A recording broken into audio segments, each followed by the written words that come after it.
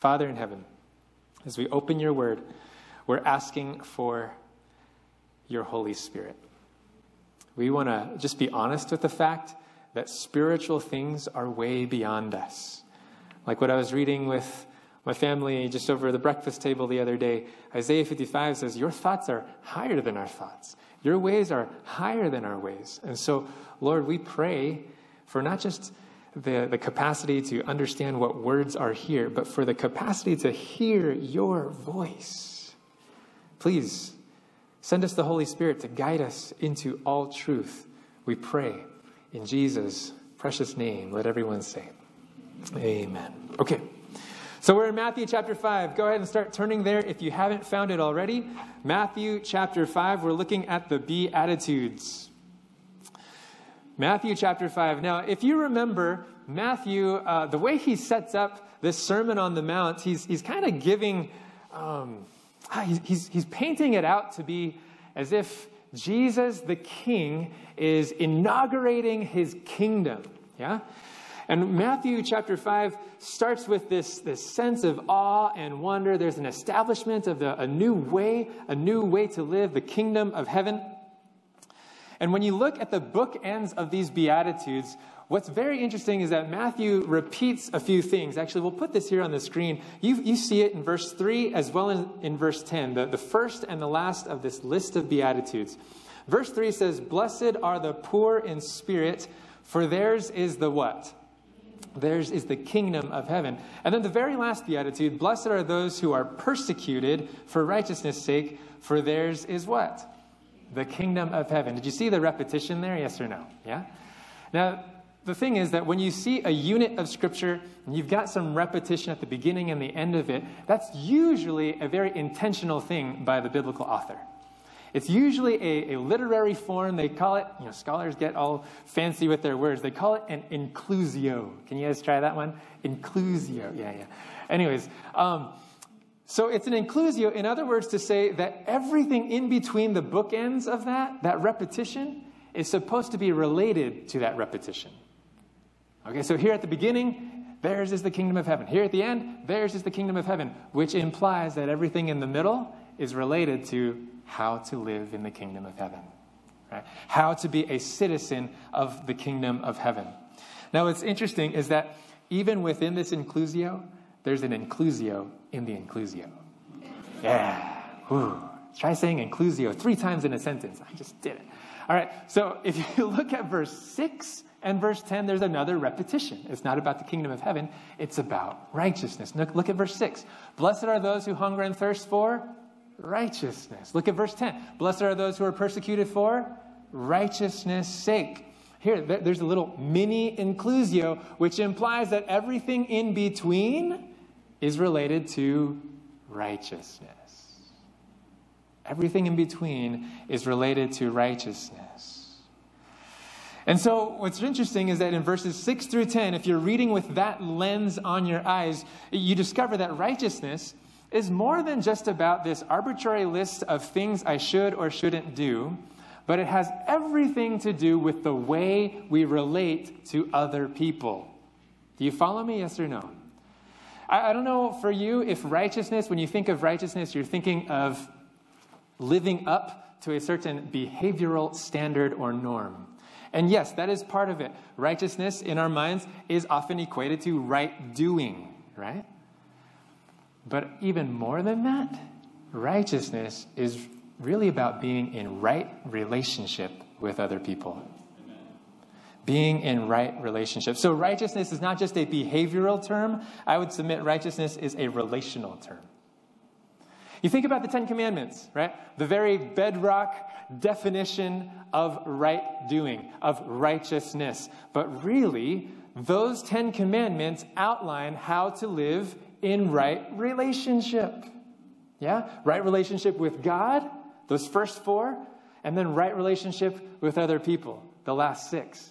You think about that. Okay, so how do I live in right relationship with God? Well, don't put any other gods before him. Right, don't make carved images, graven images, as if to think you can limit and define who God is. Don't dishonor his name, but hold it in highest regard, not just in word, but also in life. remember him as your creator, and guard the Sabbath that he has gifted us for relationship with him. That's how we live in right relationship with God. Beautiful, yeah? And then the last 6, how do we live in right relationship with other people? Well, it starts with valuing the most intimate of relational circles. The father and the mother, the family unit, right? It starts with giving life rather than taking life. It's guarding truth rather than manipulating truth for your own ends. It's honoring others and appreciating what others have rather than coveting and wishing for yourself. Wow, that's how we live in right relationship with others. That's beautiful. Righteousness. It's living in right relationships. And these are the 2 directions of the 10 Commandments. We see it, but really, here in Matthew chapter 5, we're going to discover it's actually the 2 directions of the Beatitudes. It's the 2 directions of genuine discipleship.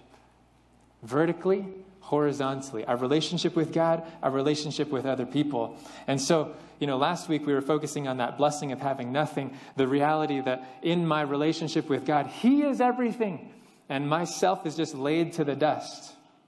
Here, as we're turning to the last half of the Beatitudes, we're looking at that aspect of horizontal relationships, righteousness in our relationships with one another.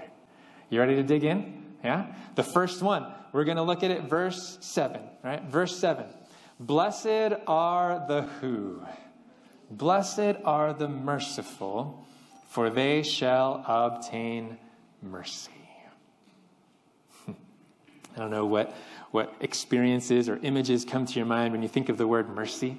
But one of the first things I think of is that game that I played as a child where you kind of lock hands with somebody and you squeeze and you twist and you try to get them to say mercy before you have to end up saying it, right? And in that sense, mercy is like having pity on someone, the absence of doing harm against somebody, right? But here we're talking about being merciful, being so full of pity that we're not just not wanting to hurt, but we're actively pursuing to help. To be merciful is to be full of compassion toward others' needs. This New Testament word has its roots in a very deep, profound Old Testament word, and that word is chesed. Maybe you've heard me say this before. Sorry if I've spit in your eye about it. But the word chesed, it's talking about love. Actually, it's most commonly translated in the King James and New King James as the word loving kindness. Have you seen that before? Loving kindness. That word chesed, it's talking about a love. It's talking about a kindness that is not just nice for being nice sake. It's actually talking about a mercy that shows compassion towards someone because they're committed. Because that relationship is so built upon promises and covenant faithfulness. In fact, it could better be translated as covenant loyalty. That's what we're talking about when we're talking about mercy and loving kindness. It's the kind of mercy that shows compassion, not because someone deserves it, but because someone is family. I don't know, maybe you're not from one of those families where everybody in the family deserves it. But we do good. We show love. Not because of what they've done or how well they've been. Not because we've checked the list twice or not. No. But because they're blood related. And that's the kind of mercy that's being called for here. In the New Testament, this adjective form, merciful, the noun mercy, it's used many times in the New Testament. The word merciful as a description, as an adjective, is only used one other time in all of the New Testament. Aside from describing the citizens of the kingdom of heaven, it's in description of guess who else? Jesus, right? Hebrews chapter 2, verse 17. This is the only other time merciful as an adjective is used. Therefore, in all things, he, Jesus, had to be made like his brethren, that he might be a what kind of high priest? A merciful and faithful high priest in things pertaining to God to make propitiation for the sins of the people. Let that sink in just a moment. When it's talking about the mercy, that attribute of Jesus that is merciful, what was it that's highlighted here. It's describing Christ who had to be made like his brethren. That's you and I. He was the one who had to be able to sympathize and identify with our weaknesses, and that's what made him merciful. That's what made him a merciful and faithful high priest. Which tells me two things. That when it comes to Christ-like mercy that true disciples express, the Christ-like mercy that citizens of the heavenly kingdom demonstrate, that Christ-like mercy, it's stirred by two things. One, the recognition of family ties. Did you hear that? He was made like his brethren. Jesus doesn't just count us as a nameless face. He doesn't count you as a number. He looks at you as his family. And so Christ-like mercy, it's contingent upon this sense that, wait, that other person in need, they're not just Joe Schmo. No, that's my brother. That's my sister. And I'm going to be moved toward compassionate mercy. The other thing is that when it comes to Christ-like mercy, it doesn't just recognize family ties, but it recognizes a sense of solidarity. Made like his brethren. Like he identified, he was willing to identify with our brokenness and weakness. And so when it comes to this idea of expressing Christ-like mercy, yes, we recognize family ties, but we also recognize solidarity. That when I see someone else hurting, when I see someone else in need and very weak and broken, I recognize, I see myself in their shoes too. I've been there. I've done that. Maybe not precisely the same way, but I'm willing to identify with the weakness of others and confess, I am just as weak as he or she. I am just as broken and in need as him or her. Yeah. So Christ-like mercy. I mean, maybe there are people in your life that you're thinking about, man, they are so merciful. Like that person. I'm thinking of my wife right now. She inspires me to greater compassion because of her endless ability to give and give. Maybe there are people in your life that have just kind of, man, they had this gift of mercy. And that's true, that there is a spiritual giftedness. We've kind of called it a gift of mercy. But that doesn't mean that those of us who don't have the spiritual gift of mercy have permission to be merciless. Yeah? Because every true follower of Jesus, every citizen of the kingdom is merciful. Prime example that I think of in Scripture, outside of Jesus, obviously, is a character in a parable that Jesus tells. It's the parable of the Good Samaritan. You know what I'm thinking? Yeah. The parable of the Good Samaritan. And really, in that parable, Jesus is using the Good Samaritan as a reflection or a representation of himself. Right? The one who was rejected by men, but yet came to give and bless and heal and make whole. And you find that parable in Luke chapter 10. In Luke chapter 10, Jesus, he's actually addressing this question of someone who doesn't want to be all that loving. He doesn't want to love his neighbor as himself, even though he knows he should. And so he's asking the question to Jesus. I mean, you can turn there. We're in Matthew. Hold a finger here in Matthew chapter 5. Luke chapter 10 is where this parable is. Luke chapter 10. And Jesus is dialoguing with this man. And the man asks, well, then who is my neighbor? Who am I supposed to love like myself? Because apparently this man wants to restrict his love to certain few. And in Luke chapter 10, starting in verse 30, Jesus starts telling the parable of a certain man who goes down from Jerusalem to Jericho, and on the road gets robbed, gets just beaten down, wounded, and left for dead.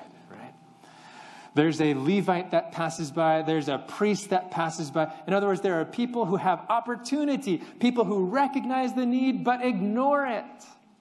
But the one who is moved with compassion is the Good Samaritan. By the end of this story, Jesus asks the man who originally asked him for an explanation. He asks him this question in verse 36. So, which of these three do you think was neighbor to him who fell among the thieves? And he said, he couldn't even name, he couldn't allow his lips to form Samaritan. Oh, the Samaritan was. No. It says, he who showed mercy on him. Prime example, exhibit A of what mercy looks like. And then Jesus says to him, oh yeah, that was a spiritual gift. Only a few can do that. No. He says, go, do likewise, right? Blessed are the merciful. That's what it looks like. Unfortunately, the reality is that it's easier for us to be merciless rather than merciful, to walk by those in need and attend to our own agenda, to pretend as if we didn't even see. And maybe you're thinking to yourself, well, I don't see people who are beaten on the side of the road. I don't see people who are traumatized by the extremity of life every day. Well, we may not, but there are hurting hearts all around us if we would just open our eyes to see them. Do you hear what I mean by that?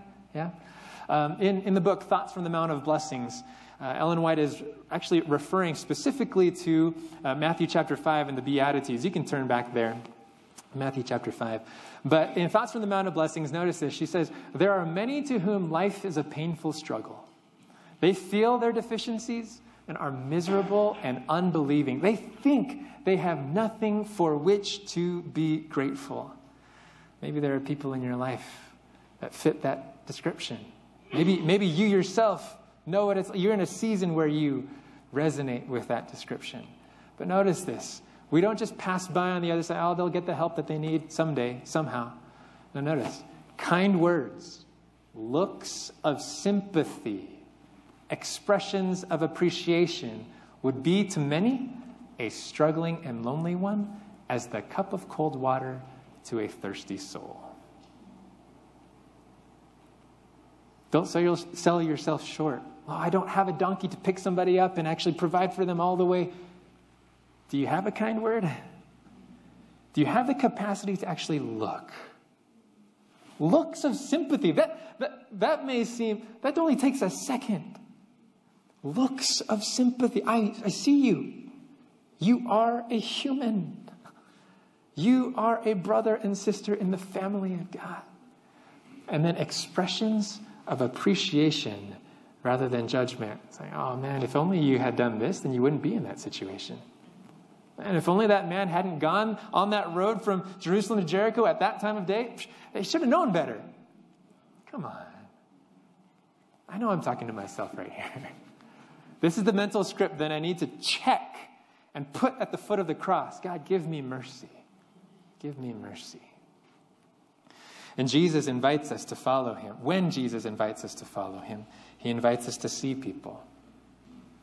He invites us to see hurting souls as family and to identify with their weakness so that we can move toward them in compassion.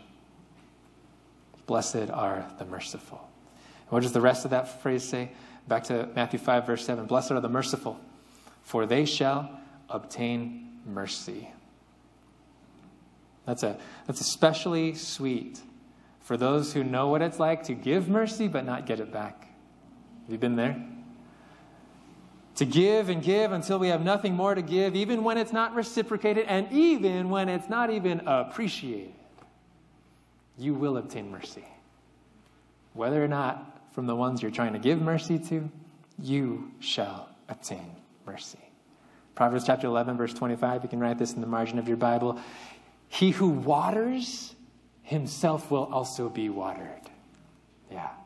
Later on in that same book, Thoughts from the Mount of Blessings, Ellen White says, there is sweet peace for the compassionate spirit, a blessed satisfaction in the life of self-forgetful service for the good of others. Man, so well said. Forget yourself. Lose yourself in giving to others, and you'll find sweet peace, a divine satisfaction. Okay, blessed are the merciful. That's one expression of righteousness in our relationships. What's the next one? In verse 8, Matthew chapter 5, verse 8, it says, blessed are the pure in heart, for they shall see God. The idea of pure, maybe you're thinking about things that are clean, things that are without blemish, unsoiled, or it's not just pure, like pure water, pure in physical freedom from external silt or dirt. What we're talking about is pure in heart, right? Blessed are the pure in heart. That's where purity ultimately counts. It's the hidden person, right? To be void of evil, to be completely sincere. And all of this is in the context of right relationships. Remember the bigger picture there? Maybe you're asking yourself, okay, so pure in heart. What does being pure in heart have to do with building relationships of righteousness? When I think about purity, I'm thinking about just keeping my thoughts clean before God. That's where He can only see. Isn't purity of heart just between me and God? I would submit to you, no. That the purity of our heart directly impacts our relationships with other people. You see, this is a call to guard the moral quality of our thoughts. Why? Because our thoughts color the way we view and interact with those around us. Just think about it. I mean, if I allow my heart to dwell on negative themes, if I allow my heart to cherish toxic or destructive thoughts, guess how I will view other people? Negatively. Guess how I will interact with them? My interactions will be tinged with toxicity and destruction. But the flip side is also true. If my thoughts are fixed on uplifting themes, along noble and honorable lines, it will be more natural for me to view others and interact with others in uplifting ways. Praise God. That my relationships can be altered just by the way God changes my mind. There have been a few times where, being someone who was born and raised in California, stuck in the Central Valley, where I was in a valley, but I didn't even know it except for 2 days of the year after the rain fell. You know what I mean? Okay, maybe you don't know what I mean. There were a couple of days where it was pretty hazy here. I don't know if you noticed that, right? And then the next day, man, you could just see the Front Range. Beautiful. I grew up in a valley, and I didn't realize I was in a valley except for 2 days of the year when the rain fell and the smog cleared. Okay, so anyway, Central Valley. That's how it was. Now, so I've been here in Colorado since 2016, and I still cannot get over looking west. Driving up I-25, I'm just like, wow, look at those things. And there are certain times of day where the sun is just so, Anyways, we can wax eloquent about the creativity of God, even in a world that is marked with sin. But there are certain times of day when the sun is just a Colorado sun, beautiful thing, unless you're out without sunblock in the summer. But the Colorado sun does amazing things with the skyline, and for me, who just kind of gets enamored with it all, it can be dangerous, right? One, because I'm driving, but two, because if you stare at the sun long enough, guess what happens? You start seeing the sun everywhere. Have you noticed that? Yeah, you can just do this with a little experiment, just looking at one source of light for a little bit, and then you start seeing, that just happened. You start seeing the light everywhere you look. And this is true with our thoughts. The more we fix our thoughts on heavenly things, when we start looking at other people, we'll see heavenly things. And this is true on the flip side as well. So God calls us. He says, blessed are the pure in heart. And what is the result? At the end of verse 8, blessed are the pure in heart, for they shall see God. Whoa. They'll start seeing the sun everywhere. And maybe that line has some future promise to it. Yes, it can be understood as eventually seeing God face to face in the heavenly glories way beyond the blue. But it can also have this sense that the pure in heart have a present tense experience of discerning where God is in their life. We'll be more aware of God in our present circumstances as well as in our present relationships when we are pure in heart. And this is a question that we need to start asking ourselves. There's a clarifying question for when we feel like we haven't seen God in our lives. Where is God? Where is God in my relationships? If we're having trouble seeing God, then we need to step back and ask ourselves, what is my mind dwelling upon? If I'm having trouble seeing God in my relationships, man, this relationship is such a struggle. My coworkers are giving me fits and all this stuff. If we're having trouble seeing God in our relationships, I would encourage you to step back and ask yourself, not just, okay, am I following, the communication skills that I learned, or am I doing things socially that are wrong? What can be corrected? No. Obviously, there may be certain things in terms of conflict resolution and listening and reflecting skills and things like that. Yeah, you can improve in those ways, but what if first we just check the vein of our thoughts? Do you follow me today? Yes or no? Yeah.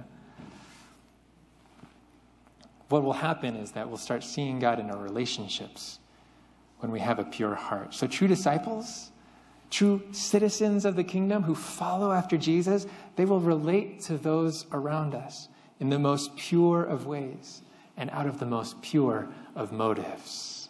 And all of that results in God being the center of our relationships.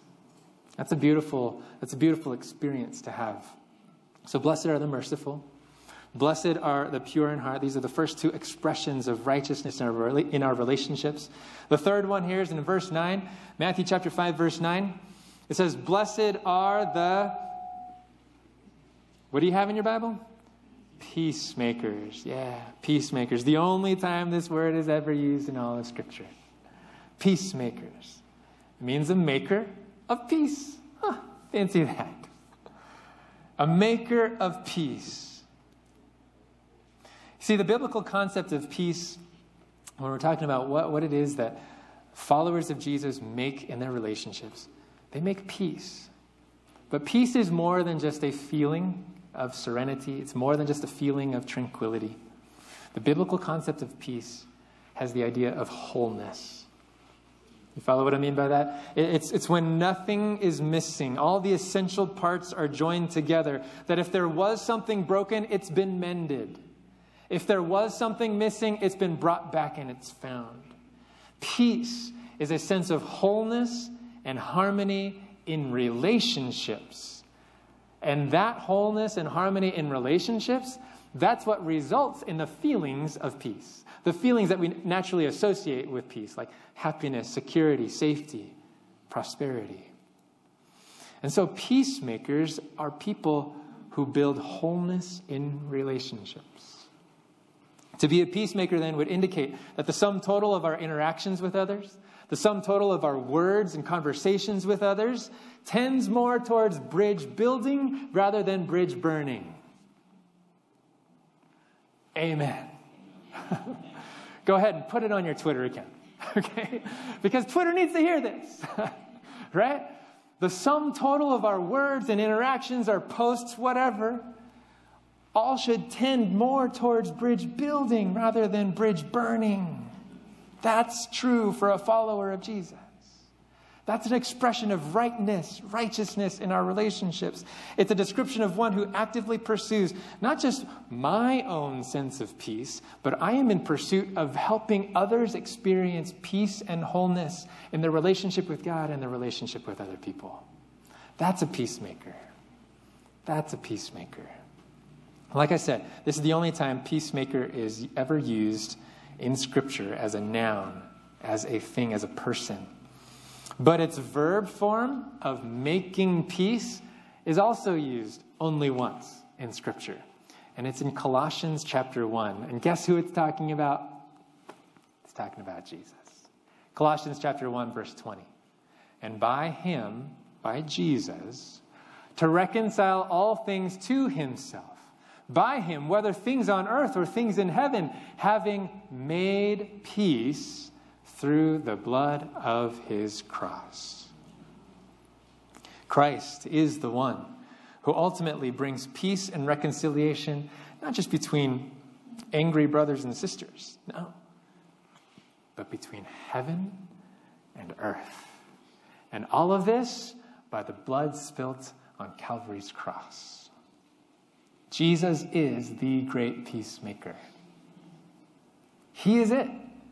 So it's no wonder, in Matthew chapter 5, it's no wonder that peacemakers will be called sons of God.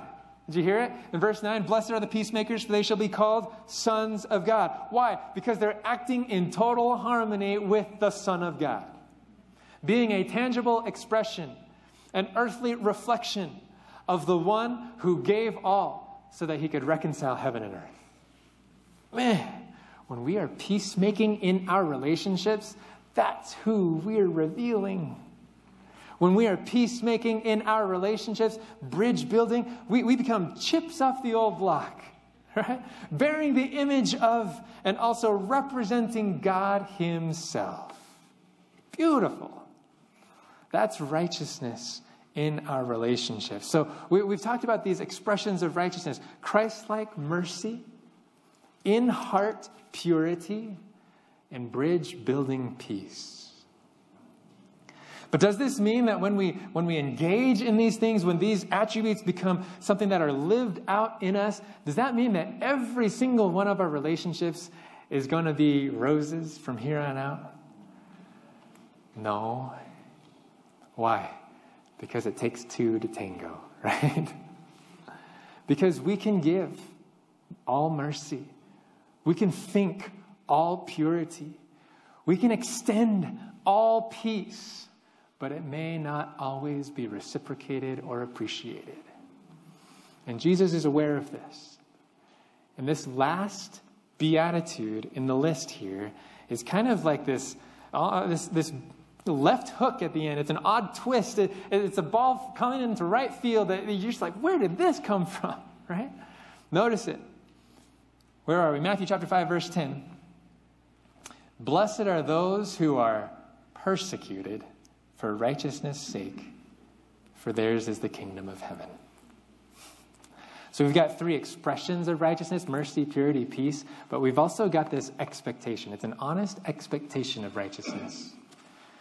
And that is undeserved persecution. You see, the pursuit of righteousness in relationships may not always win the applause of man. But the promise is that it affords us the kingdom of heaven. Praise the Lord. Yeah? Praise the Lord. I mean, it seems somewhat paradoxical that, the merciful and pure in heart peacemakers would be rewarded with persecution. But the reality is, and you know it probably better than I, that some people simply refuse peace. Some people don't even know how to engage in ways that make for peace because of their frame of reference, because of their past trauma, because of what seems so normal is not of the kingdom of heaven. But I would encourage you not to let those experiences harden your hearts against them. It doesn't give us permission to become merciless. It doesn't give us permission to be impure in our thoughts toward others who are resistant. It doesn't give us permission to be bridge burning toward them. But on the flip side, there's a tension that we must be aware of, that there may be times we should draw responsible boundaries so as to not stir up trouble unnecessarily. Do you follow me today? Yeah. This doesn't mean we become doormats for people. But in our seeking to be merciful and pure and bridge building toward peace, to be responsible in that as well, to guard our own hearts so that we can continue to be merciful, pure, and bridge building for others, even when there are those who persecute us. Again, the promise here is, for theirs is the kingdom of heaven, right? At the end of verse 10, blessed are those who are persecuted for righteousness' sake, for theirs is the kingdom of heaven. I love that the promise here is present tense. I love that the promise is not just for the future. In other words, God, at present, He reigns supreme. He reigns supreme in the hearts of those who are persecuted for righteousness' sake. This gives us the assurance of the approval of God, though we feel or are under the pressure and heat of the disapproval of men. Praise the Lord. because we ought to live to please him and not others. Amen. And so here we are, expressions of righteousness.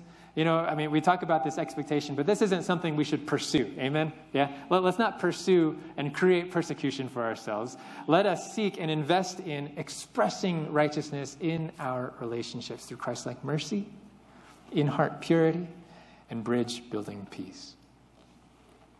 As we're kind of just wrapping this up here, maybe you're thinking to yourself, man, I would like to express more of this. But how does that happen? How does that happen? I'm not an expert, but I'll just share what has helped for me. You and I cannot make this happen. And so we must surrender to the one who can. Yeah. Surrender even our relationships to Jesus. I want to invite you, if you haven't already, maybe you've surrendered your heart, maybe you've surrendered your feelings to God, but have you surrendered your relationships to Jesus? To actually bring your relationships to the cross, to let the power of the gospel that is able to save us and our conscience and to save us from our sin. Is it possible that the power of the gospel can actually save our relationships too? Yes. Yes. He himself is our peace, who has made the two one. That's what Ephesians chapter 2 tells us. And the reality is that right relationships like this, that are characterized by mercy, purity, and peace, right relationships like that, they happen as an outflow of the previous Beatitudes that we read about last week. It is the result of having nothing. It is the result of being honest with our own need. It is the result of relying upon God's all-sufficiency and not my own. And so the reality is that we can only give what we have first received. Maybe you're wanting to give more mercy. Maybe you're wanting to give more purity in your thought life toward or about other people. Maybe you're wanting to extend more peace. But you and I can only give it if we've first received it. And that may seem completely impossible because of the kind of relationships that we've grown up with. The kind of relationships that we've had all of our lives. The kind of relational patterns and habits that have been so destructive, even abusive. The reality is that maybe the relationships we've experienced all our lives have been anything but merciful, anything but pure, anything but peaceful. And we've been receiving all sorts of toxicity and abuse all of our lives. How can we possibly give that to other people? This is why we come to Jesus. Because we can only receive mercy, purity, and peace from him. Jesus is the merciful and faithful high priest, right? Jesus is the one who is pure in heart, free of not just immorality, but of all self-seeking. Jesus is the great peacemaker who gave all to reconcile all things to God. And he did all of this at the cost of fatal persecution to himself. What? He's already walked this road of the Beatitudes. Friends, we may not have received this from others, but we can receive it from the one who's given it all. Yeah? How many of you want to say yes to the one who gives it? Yeah. Amen. Amen. Today, I just want to invite you to be a follower of Jesus. To not just seek a rectification or a restoration of your relationship with God, but to also seek a restoration and a wholeness of your relationships with other people. How many of you want to surrender your relationships to the power of the gospel today? Amen. And maybe today there is a specific relationship that is weighing heavy upon you. There is a relationship that is strained, that you feel like you've given all that you can. You've done all in your part, and you just, all you can do is leave it to God. I want to give you permission. Leave it to God. Or maybe there's a relationship that is so strained that you know what you should do to build bridges. You know what you should do to think differently in terms of purity versus impurity. You know what you should do in terms of moving with compassion towards them, but you're afraid and you're fearful of extending yourself at the risk of rejection or even persecution. I want to pray that God would give you faith to trust in him to give you exactly what you need for that relationship. Is there a relationship that you want to surrender to God today? Yeah. If that's you, just right where you are, I want to pray for you. Just go ahead and stand to your feet. If there is a relationship that you say, I want to bring this relationship to the foot of the cross, please go ahead and stand to your feet right now. And I want to pray a special blessing. Amen. Amen. Yeah, I'm there too. I'm standing right there with you. Amen. The power of the gospel is such that it not only cleanses our conscience, but it can restore broken relationships. Let's pray together. Father in heaven, we thank you for the power of the gospel. And we thank you that when you've called us to follow you, you're not just pointing us down a road of what you think we should do with our relationships. This is a road that you have walked yourself. This is a road that you are leading us along, hand in hand, right by your side. And so here we are, just standing to our feet. We are wanting to surrender our broken relationships to you. We're wanting to surrender the relationships that have weighed so heavily upon our hearts to you. Thank you, God, for being the only one who can supply all of our need. And we just lean upon you, and we thank you in advance for the fruit that we will see of relationships restored. And even if we don't, God, we thank you for giving us all that we need. I pray your blessing upon everyone that is standing here, upon those who may be watching online or listening later, that you would grant them mercy, purity, and peace for every relationship you've entrusted to them. We pray these things in Jesus' saving and precious name. Let the family say, amen.